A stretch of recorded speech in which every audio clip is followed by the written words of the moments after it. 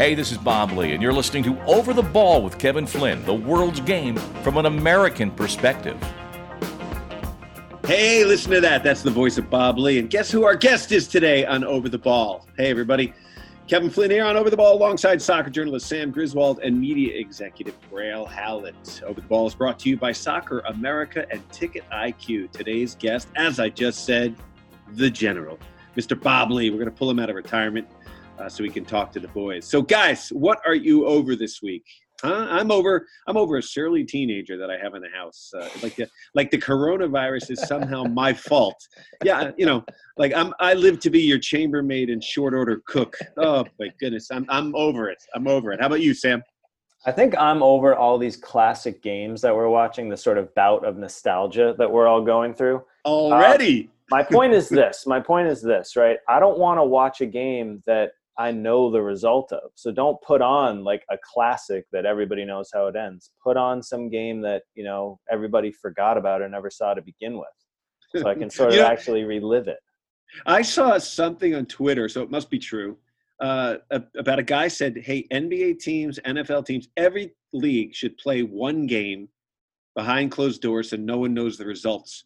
And you can air it during times of national problems. Oh, interesting. Yeah, little archive it. So that's right along your what are you over, Sam? Grayle, what do you got? What are you over? I am over unrealistic deadlines set by not only within sports, but in the realm of politics. But let's talk about sports specifically. The EPL shouldn't be talking about April 30th at this point. They should just. Are they talking about April 30th? They are. That's when they reevaluate. They should just say indefinitely. I just want everybody in sports to either say we're rescheduling to another year or whatever it is, or it's indefinite. Because what's behind that, Grayle? What's behind that? The money, I would imagine. I think what's behind it is keeping the fan base engaged, keeping a ray of hope. I get the idea behind it, the optimism that something will happen. But honestly, you got to keep the fan base alive first. But I think just being candid is more important. So I would just say indefinitely, and if it ends up being sooner, it's a pleasant surprise. That's it. Dr. Fauci should be advising all these leagues on when the league can actually open. I think our president wants to open 2 days ago. So with everything. So but you got to follow the money there, right? Because those players get paid because of television rights. So they do. But here's the other thing. They were talking. Sam, we'll go to you with Italy. This game, they call it Game Zero. Talk a little bit about that.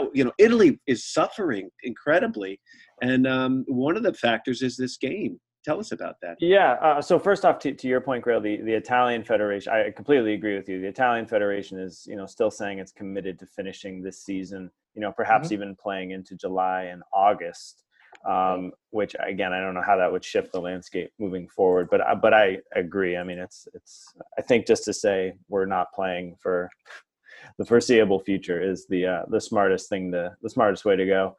But yeah, so, experts have kind of started pointing to this game on February 19th in Milan between Atalanta and Valencia as, really being kind of, they're calling it this biological bomb, this sort of like Game Zero where the virus really started to spread in Italy and got brought back to Bergamo, which is where Atalanta are from. They were playing their Champions League games in Milan at San Siro because their stadium is not at UEFA regulations. And from that, 35% of Valencia's team became infected, and now Bergamo has obviously become, the worst hit city in Italy. And yeah, it's, obviously sad and, makes me think about the blueprint going forward for, sports in general. And, thinking how after a tragedy, it seems like it's usually sports that we kind of rally around and it's the first thing to kind of come back and, sort of reestablish normalcy, where it seems like in this case, it, might be the last thing to come back. Well, 2 points there. The first one, Sam, that I take from that is, we say, like, in the beginning, people were saying, well, let the players play, just no one in the stands. Like that was going to cut down on the coronavirus being transferred to others. But if you look at when guys are smacking up against each other, full sweat, and going at it for 90 minutes. 35% of the players that came off that pitch had the coronavirus. They go home to their kids. They go home to their parent, whatever it is. It's absurd. So this is why to talk about just having the players play during this is just not enough as far as the social distancing we have. So in all those games that were being played in all the leagues right up until the end, until they couldn't play anymore, that all of those matches between the players and the fans and stuff had an impact. In Spain, especially. I mean, Spain is just devastated by this, and they were playing matches up until the point where they were just told they couldn't. And so that's why I say, based on the news of this Game 0, how do you have guys play still while we're still trying to battle this? There's bigger things in sports, unfortunately. Yeah, that's going to make for a Netflix series, I predict. That match, it's going to be almost like the Chernobyl version of sports. They're going to, you could do like a 4-part series just counting down to that game and all the things that were going on behind the scenes about whether or not to play it or not play it and the risks involved. And unfortunately, they decided to go ahead and play it, and it proved to be an absolute disaster. Is that where you lived, Milan? No, I lived in Florence. Oh, in Florence. All right. So I said, I have friends who have friends over there, and it's really, really scary. And, wondering if it's, it says apparently heading here. I mean, we have it. I'm a New Yorker. I'm out in New York City right now, but the levels are going way up. We got to start thinking big picture here. And, to play a soccer game just seems so absurd. And for them to make that argument, I guess we just always follow the money. And then, guys, before we got on, we were talking a little bit about this Belarus. They're still playing. Their league is still playing. Well, not even still playing. That's the best part. I mean, their season just started last week. So this was the first game of their season. So, I mean, not only were they not mid-season, they had, a very natural sort of – it's like it's a different world. To push things back. They're not breaking something up that's in motion. Now, how could you have that? I know nothing politically about Belarus, but is it a dictatorship? It's authoritarian, yes. I may have played D1 ball, but you guys went to better schools, so I figured I'd hit you up. It's one of those countries that can kind of do whatever the heck they want, and they chose to. There was a great picture in the New York Times of one of the matches in Belarus, and it was a corner kick, and it looked like a crowded subway in the around the goal on a court, and you're just looking at this saying, none of this can be good. Like this is 12 bodies packed into a tight little area anywhere in the world is not a good idea right now. This is the thing that's surprising me about the United States' reaction to this. We're actually all acting somewhat provincially, where we're saying keep away from our area, don't come to this island, or don't go down to Florida, or stay out of the Midwest. Like it's going everywhere. It's going to hit everywhere because people are acting differently in different areas. Where in New York and California, they're basically staying in home, and in Florida and Texas, they're like, well, it's no big deal down here, and guess what? It's coming their way. So it's sort of like they should learn from it all.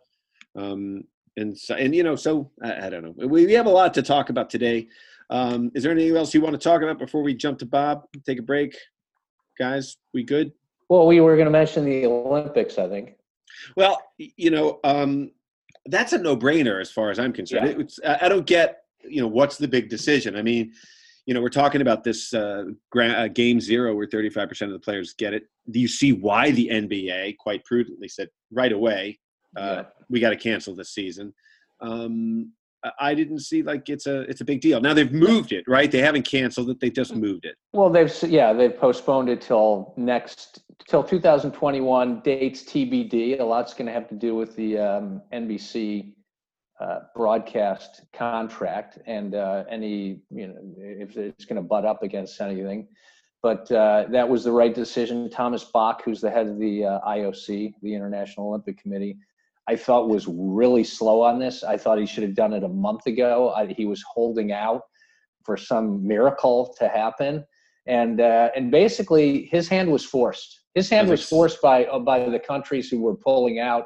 And it was embarrassing for him, frankly, because he looked like he was tone deaf to the situation. So this seems like it's happening a lot where people think, well, not us. It's not here. Not, and it's coming. So it's sort of, what is it? E pluribus unum. Exactly. Together we're one. So and what's Grayle? What's the deal with the naming rights around the Euro and the Olympics, calling it 2020 versus 2021? There seems to be like a little squabble. Yeah, so they're having a debate, Sam, about whether or not they want to do kind of a hybrid version or an asterisk or something. My personal opinion is you essentially call them the same. You call it Euro 2020 and you call it Tokyo 2020, and you just host them in 2021, and it's a way to reflect back on the year that it was supposed to happen. I think it's the way to kind of honor and remember the year in which it was supposed to take place, as opposed to kind of rewriting history. By the way, from a merchandising standpoint, et cetera, it's a nightmare, because you would have to, all the companies that are marketing around these events have created products, et cetera, around that 2020 date. So they would have to redo all of that, all the Olympic merchandise. So in a way, it becomes a collector's item. All the stuff that's been made will continue to have the 2020 name on it, and it'll just be the 2020 Olympics in 2021. Yeah, but I mean, it's to me, I think it's good recognition and a reminder of what everybody went through. All right. Well, it's and this is history that we cannot forget. And speaking of history that we will not forget, and certainly soccer history, broadcast history, our guest today on Over the Ball is Mr. Bob Ley. So we're pulling him out of retirement. He was did a show on Facebook Live. They pulled him out. He was in somewhere sunny and warm, and he was on with Alexi Lalas and Taylor Twellman talking about the Snow Classico, the game in Colorado against Costa Rica. So it was a lot of fun to watch. I said, let's get Bob on. We'll talk about that. We'll also talk about the state of the game, the progression that it's gone through, the ups, the downs, and then just the state of the world right now and how sports and everything else play into it. So you're listening to Over the Ball. We'll be right back on OTB with the great Bob Ley.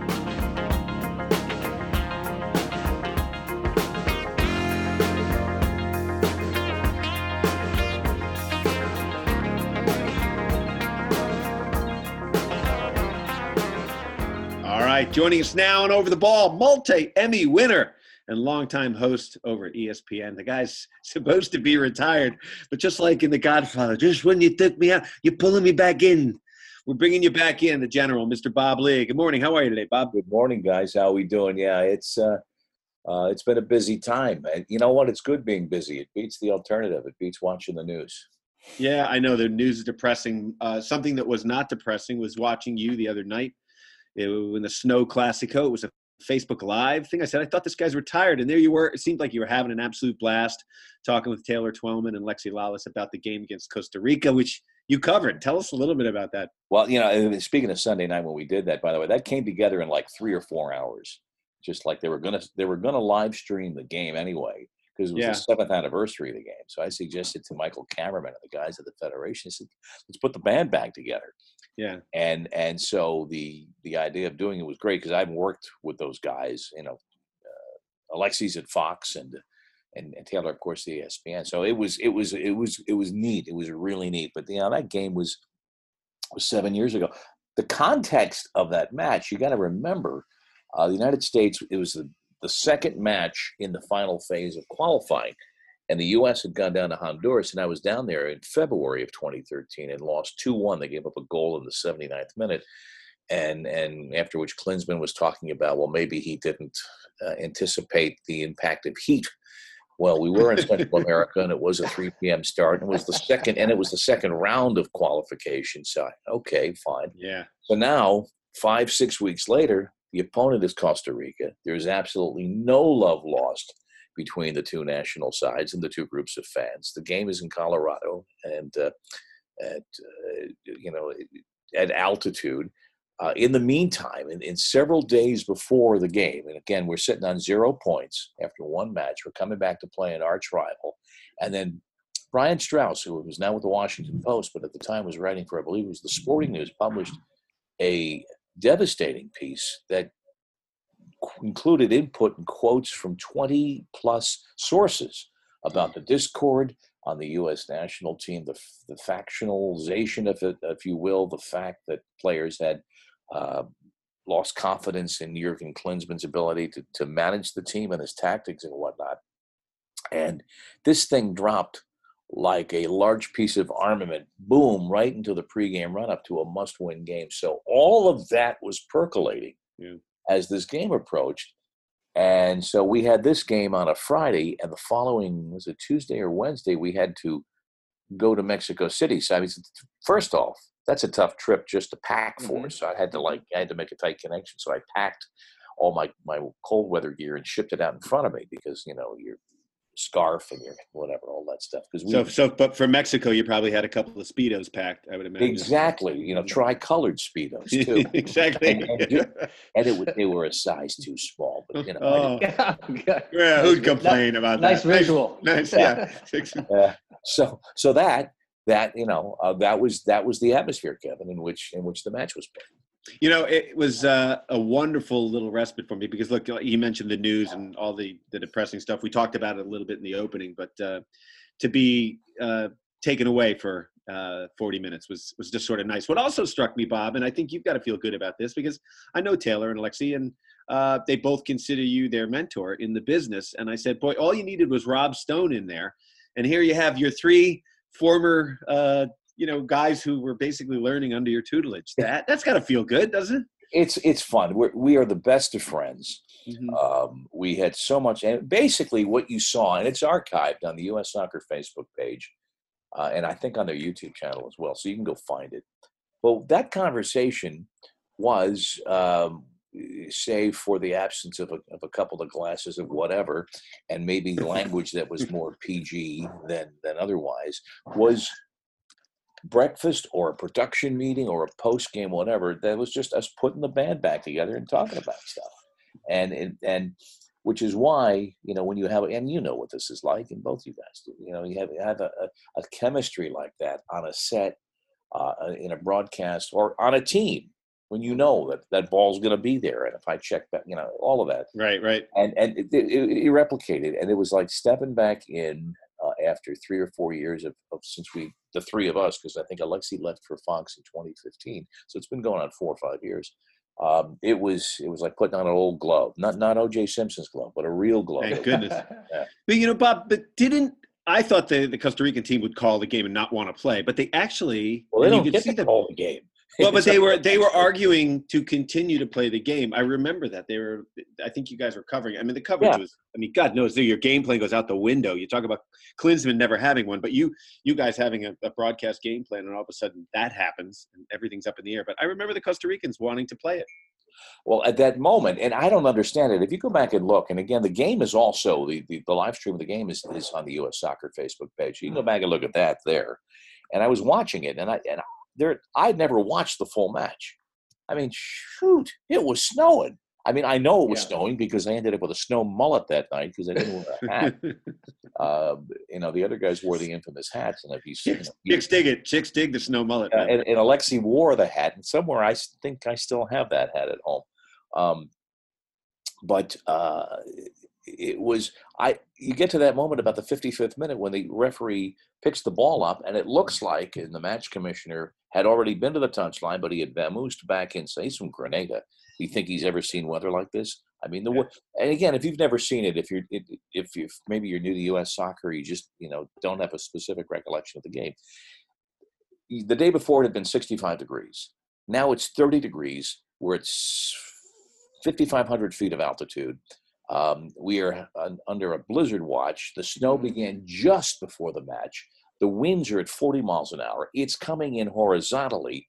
You can't see the touch lines. You can't see the box. They're trying their best with shovels at every interval to try and clean the field. And so now 55 minutes in, the ref picks up the ball, and it looks like there's going to be a suspension. Now, they could abandon the match. Yeah. They could, which means you'd have to play it totally, with the U.S. hope having a 1-0 lead, totally over, discount the Dempsey goal, and go back and do it again, which would totally screw up the qualification calendar. Or you could maybe pick it up the next day, which would have been impossible because the temperature plunged even further and all that snow froze in place.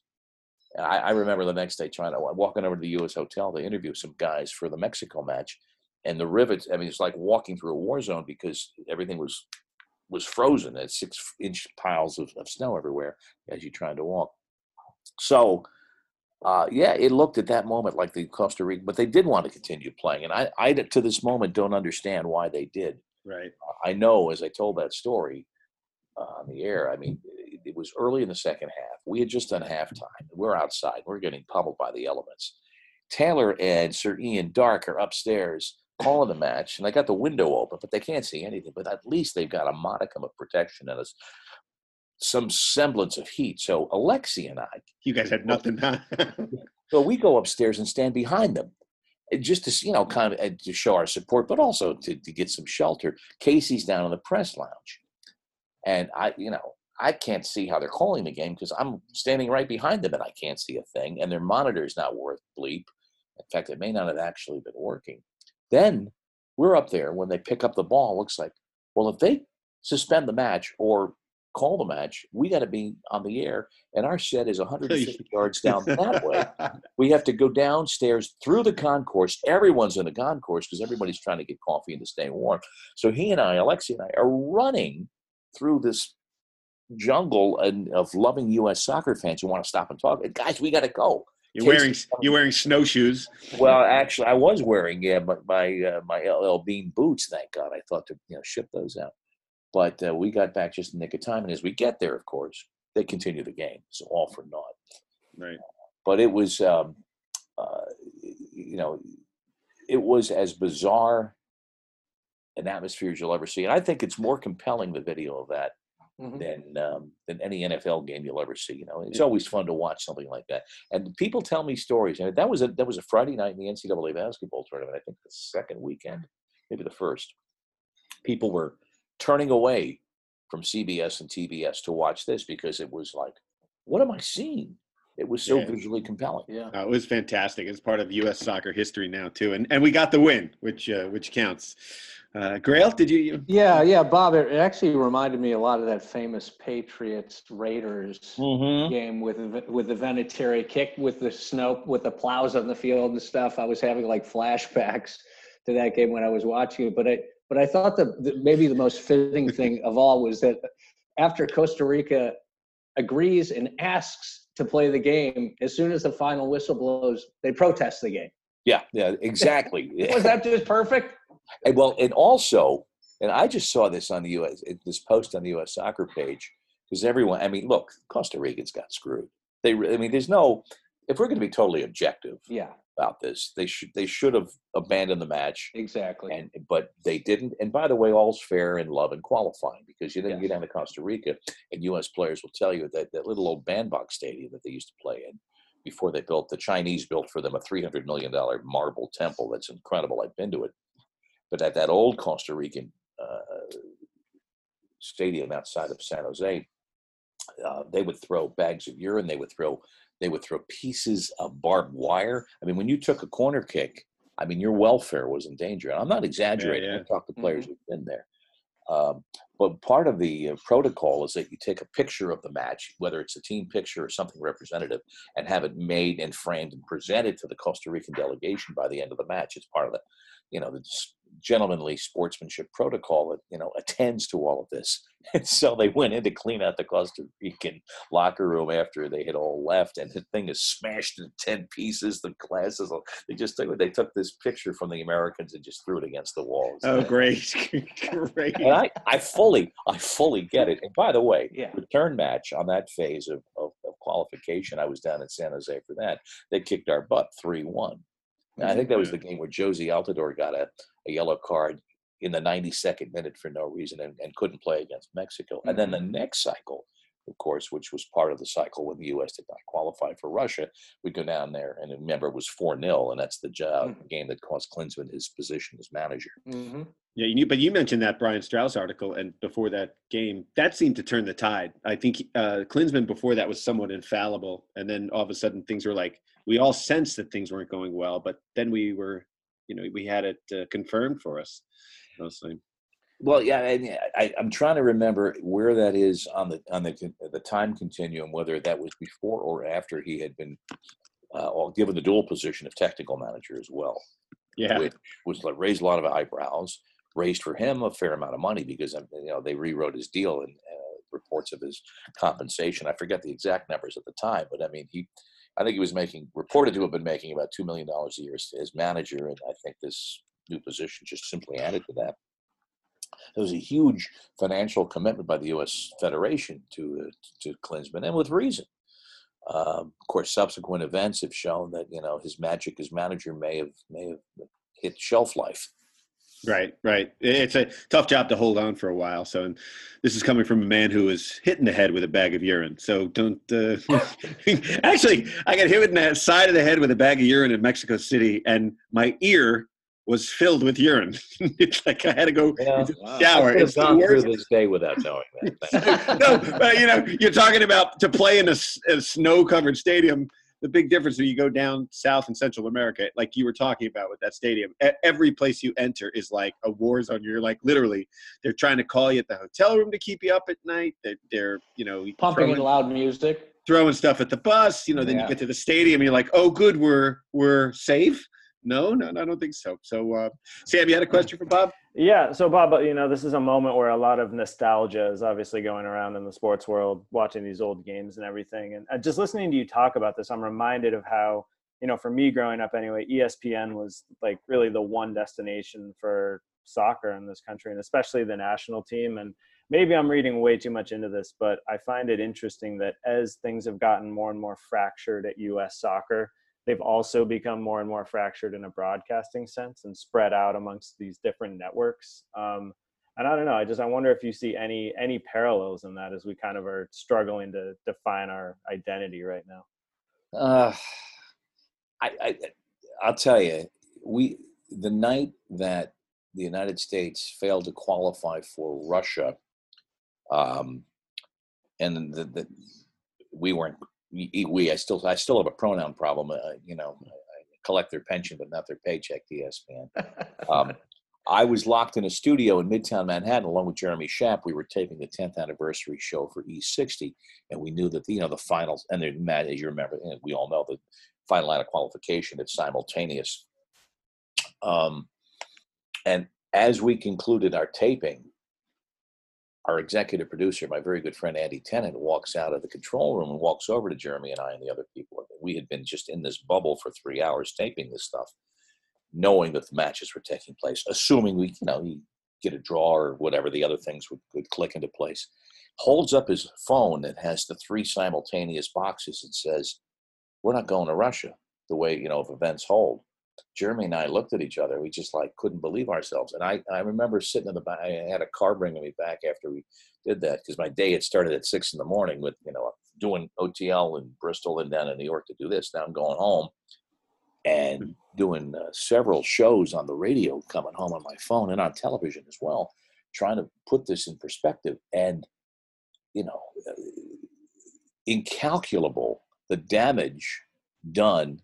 Put the money aside, because U.S. soccer is well positioned financially. And, if they've managed their money, and I'm assuming they have from the '94 World Cup well, I mean, they should never, ever want. They've got multi-generational wealth as an organization from that.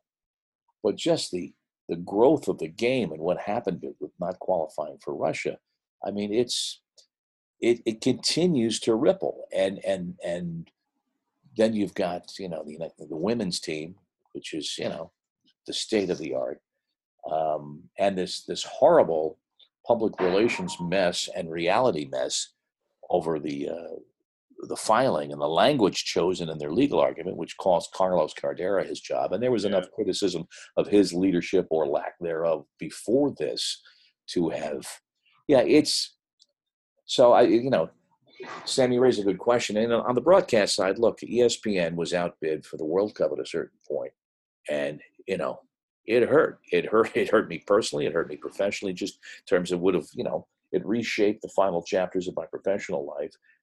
It put Alexi on his path, and he made the right decision for him because Fox is in LA. He lives in Los Angeles, but it reshaped that landscape for friendships and for careers and whatever. And also, it is, I see matches coming up, and I'm not working actively, so I'm going to have to Google to find, well, is that one of the matches ESPN still has? Right. A Fox match? We'll have to watch that Unimas. and to some extent that's always been the case. I'll just say that, the World Cups we worked on, especially 2010, 2014, 2011, the Women's World Cup in Germany, the European Championships I was part of. I mean, going back to 1990, the first World Cup, 1982, the first World Cup I worked on. I'm just so proud to have been part of so many of them, and I'm glad that a lot of good friends that I have still, and they are more importantly friends and colleagues who now work at Fox, have that ability in their lives to have that joy, because working on a World Cup, it's unlike anything else. Yeah, you started with the Cosmos as a public announcer. I mean, you've been to the entire. Let's not go back that far. When the Jurassic period. The Jurassic pre-Cambrian era. You know what did show up though, and when we were in France in 1998, my producer, there were 4 of us that traveled the country. It was myself and Seamus Mallon calling games, and we had a red, white, and a blue team. We were the red team, so we called ourselves L'Équipe Rouge, the red team. Love Seamus. Yes, all time. He's a dear friend. Mitch Green was our producer. Elizabeth Reel was our assistant producer, and Stu Hodem was our statistician and researcher. And the 5 of us lived and traveled around France together. And Mitch, at the end of this, produced a 30-minute home video, but high quality stuff. And I remember this, but I just got a copy of it that I could download and look at it because it existed on VHS and VHS machines in the shop, like an 8-track. Yeah. But there was this moment in Nantes. I think it was the Brazil-Denmark match in 1998. And there's a shot of Seamus and I getting ready to do the game, and we're talking to New York, and we're going through our cards, and Mitch pans over, and I say, "Oh yeah, look at this." And I point, and the groups of broadcasters, you're right next to each other. There's 3 seats here, there's 3 seats here, there's 3 seats here. So we have a seat, and right across the aisle from us as we pan over, who's doing the color for Brazil? But Pele. Oh. So I'm calling a game next to Pele, and I got visual proof. It's still one of the great memories, along with, of course, introducing Bugs Bunny at Giant Stadium. That's it, man. Well, from soup to nuts. That's amazing. With the great Pele. Grayle? Yeah, Bob, you guys obviously set the standard for coverage in your World Cups, and I loved it, and I miss you and the boys every time. What I had heard about the Fox bid was that it was so far beyond, it was so preemptive of what anybody else bid that it was virtually impossible for somebody like ESPN to win it, because Fox just went in and just decided we're going to double whatever anybody else bids. Is that kind of what you've heard too? I don't know that it was double. It was a very robust bid. Look, yeah. And I don't know what the number was that in retrospect, and we're talking about $2010, I guess, was the year, 2010, 2011, when all that went down. And so by 2020, you'd say, well, that's not a lot of money. But look, we're owned by Walt Disney Corporation, a company. And I still say we, but at the time it was we. And you have to make a fiscally, there's no such thing as a loss leader, especially now. I mean, my God, what's going to happen to sports broadcasting, which is a pinky in the big issue, what's going to happen to the American economy going forward. But you can't go in, as much as you love the sport and as much as you're going to be creative in creating content and monetizing all of this, there's a practical limit. And your boss's boss is going to say, we can't spend that money. But it was a healthy bid. And, and if somebody wins a bid with an out of line amount of money, but they maintain that they're making money on it, what's the first rule, Grayle? What's the first thing they teach you in accounting school? It's the question, how much is 2 plus 2? Right. And the answer is, well, what do you want it to be? Right. No wonder I failed accounting. Well, Kevin, you've worked in Hollywood. Well, I'm sorry, Gone with the Wind is yet to make a profit. I mean, Exactly. Yeah, they're still hiding those dollars somehow. So it's a long way of saying that if they maintain they've made a profit off of that, God bless them. But the Fox Corporation of 2010 and 20th Century Fox and everything else is a very different animal here. Totally. In 2020, because most of it's owned by the Walt Disney Corporation. Company, and you could make the case that Disney was in a good spot to have that kind of available funds because they made prudent decisions in the last decade. But shoot, I wanted to do those Oh, absolutely. We're you know, and now the Euros are looks like they're being postponed. So but you know, that's the face I see when I see the Euros is Bob Ley. So that's we want Bob Ley. Bob, can you please come back? Can you please come back for 2021? No, I'm starting the Bob Ley come back for the Euros petition on Over the Ball right now. I appreciate that. It sounds uncomfortably close to being work. But Bob, this is my visual. You, Roberto Martinez, Vincent Company, and that coverage the last time around was fantastic. Thank you. We living in Paris for 5 weeks. The second time I've lived in Paris, by the way, for an extended period. That living in Paris for 5 weeks does not suck, and does not suck with the 2014 tournament because you get extra rest days because the way the configuration is. Of course, Roberto this time around will be coaching. I would assume Belgium. He's done a marvelous job. I rarely get those. Oh Christ! I can't believe this is happening. I'm working with Vincent Company. Yeah, I mean it's amazing, and he was a great chap, and. The first day we met, it was like one of those things. Hi, Vincent, I'm Bob. We're going to tape something real quickly. He had just come in, I think, from Belgium. And we sit down, and he'd done a little bit of media, and he was, and show you what kind of a gentleman he is. He says, "Excuse me, your name again?" He wanted to make sure. He said, "It's Bob," and he says, "Well, that's good because you can't do American television without a Bob." Wow, humor! And that's a guy who speaks 5 languages, right? I think. And was learning Spanish that summer because of some new signings for City. Hey, Bob, I lived in Paris for 5-6 weeks during the '98 games, where I was working for Fox, and we had no access to anything, so I had to kind of create stories every day. But I was staying in a downtown apartment, and the first night I came back with a cameraman, opened up the big wooden shutters, sat out there on the 5th floor overlooking the Champs-Elysees, and all of a sudden, like the view, I go, oh my God, the view could not be any better. And all of a sudden, the window across from my apartment opens up, and a woman starts undressing. And I'm like, I love Paris. I love Paris. The view just got a little better. And, Bob, I got to ask you about this because my cameraman. By the way, that did not happen to me. Bonjour, Kevin. Yeah. So we're sitting in we'd worked all day, and we're sitting at a little cafe. We're having moufrit, right? And he picks up the phone. This is after a long shoot day. He picks up the phone and he says, "Yeah, we're just at a little French cafe having moufrit and a glass of wine." And the wife's like, "Oh, great! I'm giving the babies baths, and I'm working." And I'm like, I go, "Dude, don't ever tell." That's a rookie mistake. That's a absolute rookie mistake. Sounds like you're having fun all day in Paris. So yeah, you don't do that. Oh no, I'm telling you.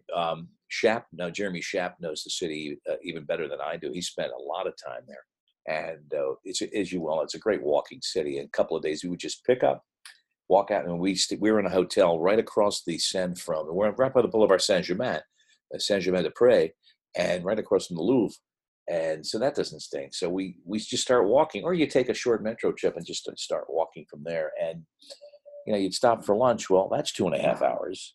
Yeah. And you can't, I think we were there 5 weeks. I had one average meal. Everything else was like, It's, a lot of the food was unbelievable. Hey, one thing that's been interesting watching ESPN right now is there's sort of, how much, first of all, Sam and I were talking before we got on about how sports are so much a part of our lives and our culture that it's what we do a lot of days. So in the beginning of ESPN, they used to have, all those, tractor pulls and, strongest man competitions and roundups. It's interesting how they're sort of trying to reinvent themselves right now to entertain America with a lot of old broadcasts, reruns, good stuff. I know how much I enjoyed the Snow Classico, so that's got to be interesting to watch for you. It is, but when we originally ESPN had the Classic Sports Network, which it was Classic Sports and ESPN purchased it and they turned it into another entity eventually. But it was always ratings challenged. So there is a history that suggests that there's a pretty low ceiling for the interest in it. Now that doesn't really apply when you've got more than half the country hopefully doing what we're doing, which is sitting and talking and sitting at home. And B, re-airing stuff, you get into a whole tangle of rights issues. Like, who wouldn't you? I'd like to see replay the 2010 World Cup, replay the 2014 World Cup, even the pregame and the between games. Give you this. Well, first off, those rights revert to FIFA, who have a deep humanitarian bent and a heart of gold and a really understanding. And so much has changed over there. So much has changed. Yeah, the reforms have just been so transcendent, long-lasting, and meeting. I only have a napkin here, but let me tear the napkin up in concert with those SOBs. But it's not just FIFA, but even American domestic leagues and conferences and whatnot. You'd have to have long conversations with your business partners about the ability to put stuff on. ESPN, the day that we're talking, intends to re-air Home Run Derby. Well, that's a one-off. It's not a game per se. It's obviously an outgrowth of, I'm sure they had conversations with MLB about that. But I mean, if you're Fox, or even if I guess MLB Network might even be able to do this. NFL Network can do anything. The NFL, of course, they're probably sitting on the vaccine for this, and they'll trot it out in time to save the season. But it's a legal landscape full of questions. Yes, that's what sports is big business, Bob. And I met you in '94 at the World Cup here in the United States. And to think about, I used to go out to do a story. I'd have a cameraman, a sound man, a grill, all that stuff. And now it's like, look what we're doing. We're on Zoom, and the technology has changed. Everything has changed. People have access. I mean, Bob, don't you think that it might actually change moving forward? How some of the broadcasts are done. I'm not saying everybody's going to be on a phone and stuff, but people are going to realize that maybe we can do some of this stuff a little bit more on the cheap. Yes. I mean, First off, on the other side of this,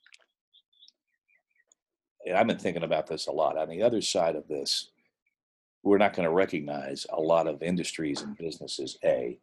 B, a lot of companies, many of whom we have spoken about by name here, as much as they care earnestly about the safety and welfare of their employees, unless Bernie Sanders and his bros win the day, this is still a capitalist nation. So profit motive. And so my point is, there's a bill coming due at the end of this, not just for $2 trillion here and $2 trillion there in terms of packages to save the nation economically, specifically, discreetly within each major corporation. It's going to be ugly.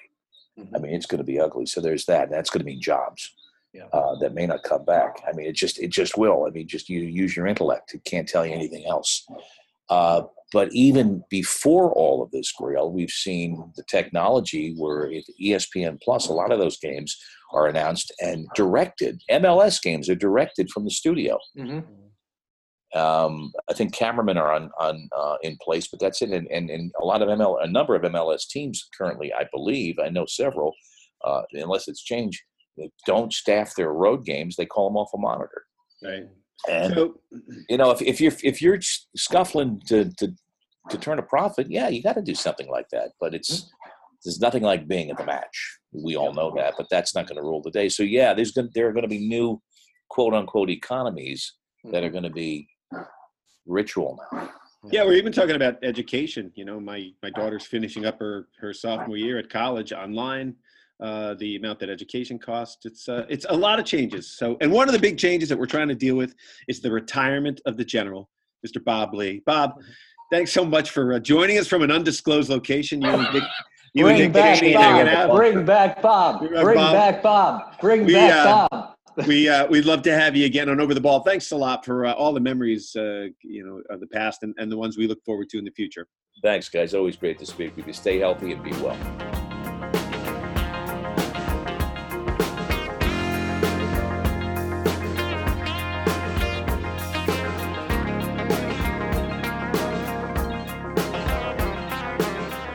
Welcome back to OTB. OTB is brought to you by Soccer America. Go to socceramerica.com/join and sign up for Soccer America's Pro membership.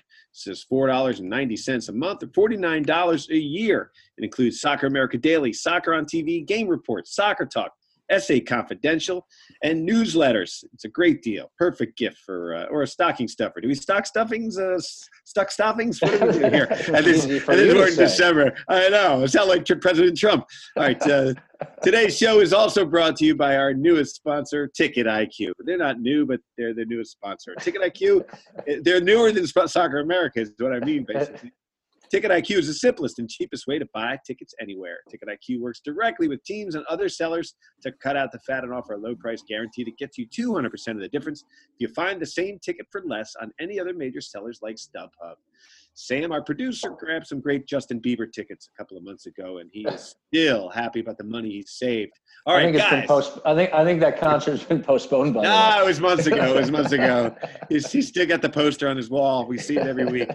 All right, so guys, just absolutely fantastic to talk to Bob Ley. A little bit of history right here on OTB.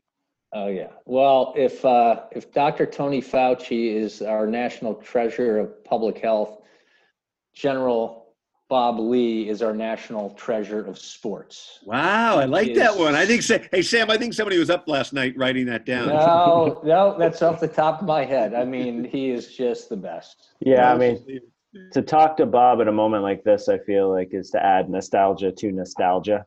Yes. Just brings back a lot of really good memories, surrounding ESPN, soccer, all sports, really. Good stuff. Yeah. And his love of doing the broadcasts just comes through. I mean, when he's talking about working with Alexi and Taylor and stuff, so many broadcasters it sounds like it's work, or they don't enjoy it. Bob loved it, You know what always strikes me is he remembers the dates and the people's names. I don't even remember your names as we're doing this thing. And he's talking about 25 years ago, like just goals scored in the 67th minute. Yeah, it's beyond me. It really is. Yeah. So, here he is. He started with the Cosmos as a public address announcer. He's come all the way through the ups, and I really believe we're at a down now with U.S. soccer, the state of it all. And all of this comes on the heels of U.S. soccer just named a new CEO, Will Wilson. He's going to succeed Dan Flynn. No relation. But apparently he's Andrew Luck's uncle and his former agent. So he previously worked at MLS, Soccer United Marketing, and the NFL. So the first order of business, I guess, is dealing with the U.S. women's national team in coordination with Cindy Parlow. But that Soccer United Marketing connection and MLS connection and NFL connection puts him very perilously close to Don Garber. Are they going to think as one? Grayle, what are your thoughts? Or is he going to be a separate entity like it should be? Well, Don supported his candidacy, obviously, because he knows Will very well. And we'll see what happens. I mean, to me, the proof is in what he does when he comes in. And to me, jobs number 1, 2, and 3, along with Cindy Parlow, is sitting down or conferencing, I should say, or doing social distancing with the U.S. women's national team and just coming up with an agreement. I mean, honestly, in the next couple months before they go to trial in May, I believe is the trial date, they got to get this thing sorted out in April. So let's just see what he does. I mean, there are a lot of questions about some of his past jobs or whatever, but he clearly has a lot of experience in the executive ranks. And let's see. I'm not going to judge him until we see what he does. Well, we have a lot of problems. You have the fact that we didn't get to the World Cup, the fact that maybe, Jurgen Klinsmann had a too sweet of a deal, too much control, lost control for too long before he was called onto the carpet. The negotiations with the women, the World Cup coming up, qualifications. Ernie Stewart didn't take on the job for a long time. There was a lull there. There wasn't a national team coach appointed. Now we have the Greg Berhalter system being implemented, as Grayle loves to discuss every week. So a lot of things have to happen. And then also, what's that glass door or glass ceiling where they talk about the work environment, and it got a bad review on that, where people saying they're all stuffed into this small building. And we're having growing pains in this game. of ours in the world. So interesting to see Andrew Luck's name come up again. I know he's a big soccer fan because he grew up in London, right? Yeah, huge soccer fan. Yeah, I wonder if we don't see him involved in some MLS franchise, down the I line bet you he will be. Yeah. His father's also an athletic director, I think, in West Virginia. Sam. Well, he was the head of the XFL. Oliver Luck, his dad, was actually the commissioner of the XFL. So there are a lot of tangents running between those three guys. And, we've had Mike Noonan and Sasha Swarovski from the University of Maryland who are trying to get the soccer season split in college soccer. And Andrew Luck's dad at University of West Virginia was one of them, was one of the guys who was on board saying this is a good thing. So there's a connection there. So, all right, boys. So not much on in the way of soccer this weekend, unless you're tuning into Belarus pickup games. Of course I will. Come on. I love that. What are we looking forward to, gents? Yeah, not a lot. I mean, if you're a Downton Abbey fan, Julian Fellows, the creator writer of that show, has a new show out about the history of soccer in England, how it went from kind of an upper class sport to a working man sport. Review in The Guardian is pretty blunt. Says it's Downton Abbey for boys. It is terrible. So you might want to check that out. Oh, I'm definitely. If an English writer says it's terrible, I'm checking it out because I'm going to probably like it. Well, just an interesting aside on the whole class thing when it comes to soccer in England is the school that I went to when I lived in England as a kid was a public school, which is, for us is a private school. And we didn't play soccer. We played rugby because soccer was looked at as being a lower class sport. So the certain schools in England would not play soccer because they were above it. So I'm sure Julian Fellows gets into that. And, you're living there. I mean, a lot of my English friends always talk about that. They say if they open their mouth, their accent gives them away as to what their education level is and what region of the country they're at. So it's always funny listening to that stuff. Yeah. So, all right, guys. Well, good show in a very difficult period of time in our country right now. And no one knows, what's going to happen. But there's always Over the Ball for your entertainment, everybody. Let's hope everybody gets through this international world emergency that we have going on right now. And hopefully everyone takes this seriously so we can minimize the amount of fallout and, quite frankly, the amount of deaths that occur because of this. Could I also give a shout out quickly, Flinny? Yep. I'd like to give a shout out to my Asian brothers and sisters who are getting some unnecessary flack out there in social media. And I just want to say we love all of you people. We love you all equally, and I'm sorry for anything that is coming your way. Can you say you people? I don't think you can say you people. No, I'm kidding. I'm kidding. But I look, you're right, and it just seems like we're all in this together. So it doesn't matter what race, color, or ethnicity you are. We're all in this together. The coronavirus does not differentiate. So, all right, everybody. For Sam Griswold and Grayle Hallett, I'm Kevin Flynn. This is Over the Ball. I'd like to thank our sponsors, Ticket IQ and Soccer America, and of course the General, the great Bob Ley. Thanks for being pulled out of retirement and jumping on our little podcast here. All right, everybody, we'll talk to you next week. Be safe out there, and let's get to the end of this so we can live our lives again and watch a little soccer. And I don't have to be a chambermaid or a short order cook. All right, everyone, it's OTB. We're out.